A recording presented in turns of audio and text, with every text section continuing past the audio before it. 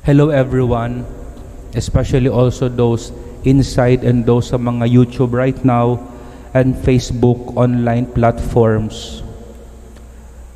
Gusto ko pong simulan ng ating pagninilay para if you notice the gospel is symbolical, so we'll try to simplify it. Gusto ko pong simulan ito sa pagkwento ng isang kwento na isunulat ni Leo Tolstoy, one of the greatest novelists. But I'm not going to tell you a story of a novel. Namatay pala siya 1910 at siya isang Russian. Again, Leo Tolstoy. Ang kwento niyang ikikwento ko ay yung titulo nito ay How Much Land Does a Man Need? Ilan ba talagang sukat ng lupa ang kailangan ng bawat isang tao? Naikwento niya, meron isang mayaman na hindi makontento sa kanyang ari-arian at mga kayamanan.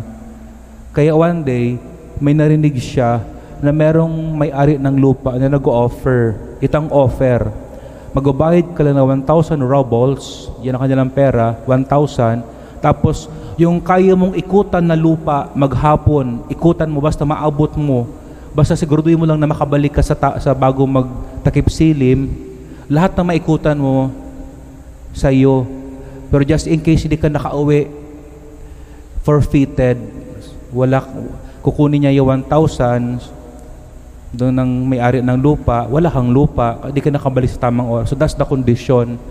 So naisip niya kagad, makakarami ako nito. Kaya kinaumagahan, natulog siya ng maaga, tapos pagising niya, maaga din, then nag-start na siya maglakad. Kasi bawal tumakbo pala. Tapos sa paglakad niya, nakarating na sana siya doon sa lugar, sa punto ng lupa, na sa estimasyon niya ay doon siya makakabalik ng tamang oras ng takip silim. Pero nang palapit na siya doon, iniisip niya, parang sayang naman, baka pwede ko pa itong dagdagan. So yun ang kanya, kaya nagdagdag pa siya, lakad ng lakad, hanggang malayo na pala siya. Tapos na-estimate niya, paano makakabalik sa amin sa tamang bago magtakip silim. Kaya he walked fast, naglakad siya na mabilis. And he exhausted all his energy just to get back to where started. Na kahit parang hindi niya nakaya, he keeps on going, giving all his energy. Tapos nang malapit na magtakip silim, nakita niya yung finish line, then he plunged on it, yung itinapon niya ang sarili niya, and fell on his mouth. Siguro nauntog yung ulo niya, then he died. Napakalawak, pero nakuha niya pa rin yung lupa kasi naabot niya yung finish line eh. Kaso lang, hindi niya ito mapapakinabangan. Ang ginawa na ng kanyang mga servant, they dig 6 feet of land. Kaya nga sa tanong ni Leo Tolstoy, anong sukat ba talaga kailangan ng tao? Ang sagot niya, from the head 6 feet down to the heel. So that's the story. I hope you get the point. Pero before we proceed, meron tayong mga tanong na gustong linawin. Una muna, sa tingin ninyo po, bakit kaya hindi siya tumigil doon sa tamang sukat kung saan siya pwede makabalik? Bakit hindi siya tumigil? Why he did not stop himself? Ganoon din talaga siguro yung mga manginginom minsan, alam mong isang bote ng dalawang bote, but why can you not stop yourself? Oy, galit na galit ka na sa asawa mo, mga anak mo, sinigiwan mo na, sinasabihan ka na, tay, tama na po. But why some people cannot stop themselves? That's the question, why? Ang tanong, bakit they did not stop? Because that's his treasure. Meaning for him, it's good. Doon sa mayaman, para sa kanya, because his treasure is wealth, sa kanya is good. Di niya inisip yung katawan niya, kung makabalik pa ba siya. Pangalawa naman, ang tanong, if it's good, then what made him decide? Ano nag-udyok sa kanya para ituloy ng to? Ang sagot ni Jesus, ang sagot dyan ay because yun ang kanyang saloobin, that's the heart. Sabi nga ni Jesus, your treasure is there your heart be. Binigay niya sarili niya doon. Pero ang tanong dito, may mas malalim pang dahilan. So what is behind the heart desire? What's behind the heart's desire? What's the reason behind bakit tinuloy niya yung yung lupa, yung di niya nahinto ang kanyang sarili? What's the reason behind? Ang sagot naman ni Jesus ay, it's the attitude. The attitude dictates the desire of your heart. So always remember that it's the attitude that dictates the desire of your heart. It's the reason behind why you do things in a certain way. It occupies you. So madaling maintindihan, parang gobyerno. Sino na ko po ngayon dyan sa posisyon? Ay siya po, kaya pala. Ganon din po sa, bakit ganyan siya? Ganyan ang ugali niya. So because it's the attitude. Kaya nga minsan, yung kakabasa ko ng libro ni Robert Tan, siya yung may-ari ng Autoblade Center. As a businessman, gusto niya sanang may matatalino at magagaling na empleyado. Pero kung papiliin siya na sa isang empleyado na matalino, ngunit di mapagkatiwalaan, doon na lang siya sa average. Basta merong values, maayos ang attitude, matatag, honest, may integrity. Kasi sabi niya, it's one that operate and rule your heart. Kaya nga yung mga bagong libro ngayon, if you check sa mga bookstore, ang karamihan ng libro ngayon ay, how can I change myself, my habit? Sa dami kong nabasang libro, they agreed to one conclusion. Start with your attitude. It's your line of thinking. It's like the thought running in your mind, the pattern. So you change the pattern, and for Jesus, ang pakiusap niya sa atin, yung attitude natin must be God-centered. Our attitude must be God-centered. The way we do things must be God-centered. So yun po ang point lang naman ni Jesus. Kaya nga alam nyo, many times napapagod tayo sa buhay talaga.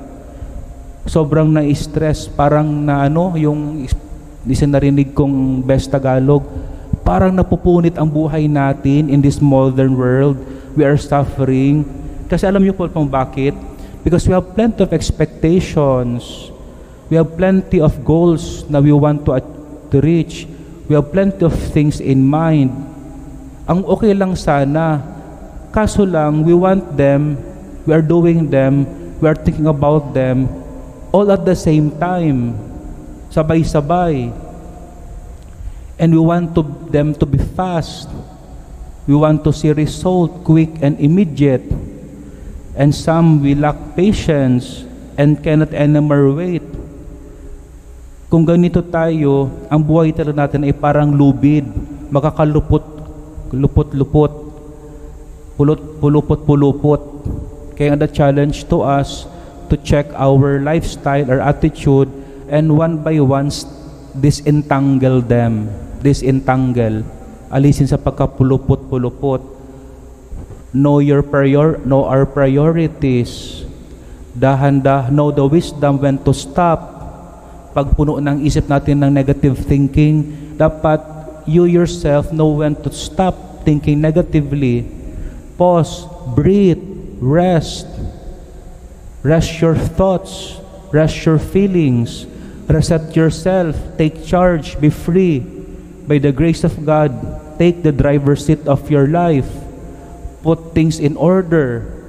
Kaya when you pray, sana pagkatapos sa umaga, magpasalamat sa biyaya ng panibagong buhay, oras, ask the Lord also to give order to your thoughts, to give order to your feelings, para daw yung araw na maghapon is according to His divine will. Attitude that is God-centered. So this principle of Jesus can also be applied not only in our attitude towards money and property, but also in having inner peace, or facing our personal wounds and dealing with our anxiety, worry, and fear. Example ko kahapon, nag-alaga pala ako ng mga isda, yung tinatawag ng mga koi. I cannot understand bakit nagsimatayan yung iba. Siyempre naman, I was filled with Parang masakit pa sa breakup yung nangyayari pag namatayan ng pet. But what do I have to tell myself? First, di ko man sinabi na okay lang. I accept na masakit. Pero I accept na masakit. Tapos ang ginawa ko na lang, nag-change water ako. Ngayon nga sana pagdaan ko dito, ay ko sanang daanan yung fish pan kaya baka may namatay ulit. Buti pagtingin ko wala nang sumunod. But you must know how to carry yourself by the grace of God. To close this homily, I would like to leave you what you call a allegory or illustration na nabasa ko po din po sa libro ni Francis Kong. Ang title ay One Day at a Time. Pero itong kwentong ito, narinig niyo rin ito sa isang graduation speech na ginawa ni Brian Dyson, that time CEO ng Coca-Cola. So on your screen, makikita nyo dyan yung picture. Ang picture po na yan ay isang lalaki na nagja-juggle ng mga balls, juggler. Karaniwan makita nyo yung sa mga clown. Nakita ko rin to sa mga peryahan, 5 bola, paikot-ikutin. If you notice, yung may 5 bola po dyan sa screen. Tapos yung white, that symbolize yung mga kaibigan ninyo. Yung yellow, symbolize your work, yung task, yung mga material things which we need, mga bills na babayaran. At yung sa taas naman niya, yung orange is your health, yung katawan. Yung red naman, symbolize your family. Yan yung wife, children, parents. At yung green naman, God and salvation of your soul. Kung nakita nyo po yan, that symbolize our life sa lupang ibabaw. We have plenty of commitments in our life. Sa isang araw, we live in tension to keep balance. And I can understand why it's really stressful to live nowadays. Kasi kailangang punuan ang bawat dyan araw-araw. Pero sabi po ni Brian Dyson, pagdating po doon sa work, sa task, sa material things, it's very important, but imagine mo na lang, is made of rubber, na just in case mahulog, it will bounce back. So in short, just in case may nahulog, may hindi kayo napunuan sa tasks, material things, do not be carried away to the point that you lost yourself in the process. Kasi ang iba nawala ng pag-asa, they think they're not anymore useful. Isipin mo na lang, it will bounce back. Parang yung mga isda, inisip ko na lang, just in case magpaalam sila, ganun talaga ang buhay. Bibili na lang ako after 2 months, it will bounce back. Kasi ang iba, they cannot bounce back. Diba? That's why teach your children, anak, you can bounce back in life. Bigyan mo pag-asa ang sarili mo. Sa grasya ng Diyos, kakayanan mo yan. And this is all what we need. How about naman yan na friends, health, family, God's for salvation? Para kay Brian Dyson, play well. Na hindi mahulog yan. Kasi kung mahulog daw po yan, they are made of glass. Baka mabasag and damage at di na ibabalik. Tulad yung kwento po ng mayaman kanina, inuna niya yung makarami ng sukat ng lupa na di niya nakaya, nauntog pa yung katawan niya, yung ulo niya, he died. Nakalimutan niya, he cannot bring back himself once again. Isa lang talaga ang buhay natin. So play well, act well. So look at your attitude kasi it matters a lot to live a peaceful, a serene, calm, and prosperous life. So God bless everyone. God bless to all.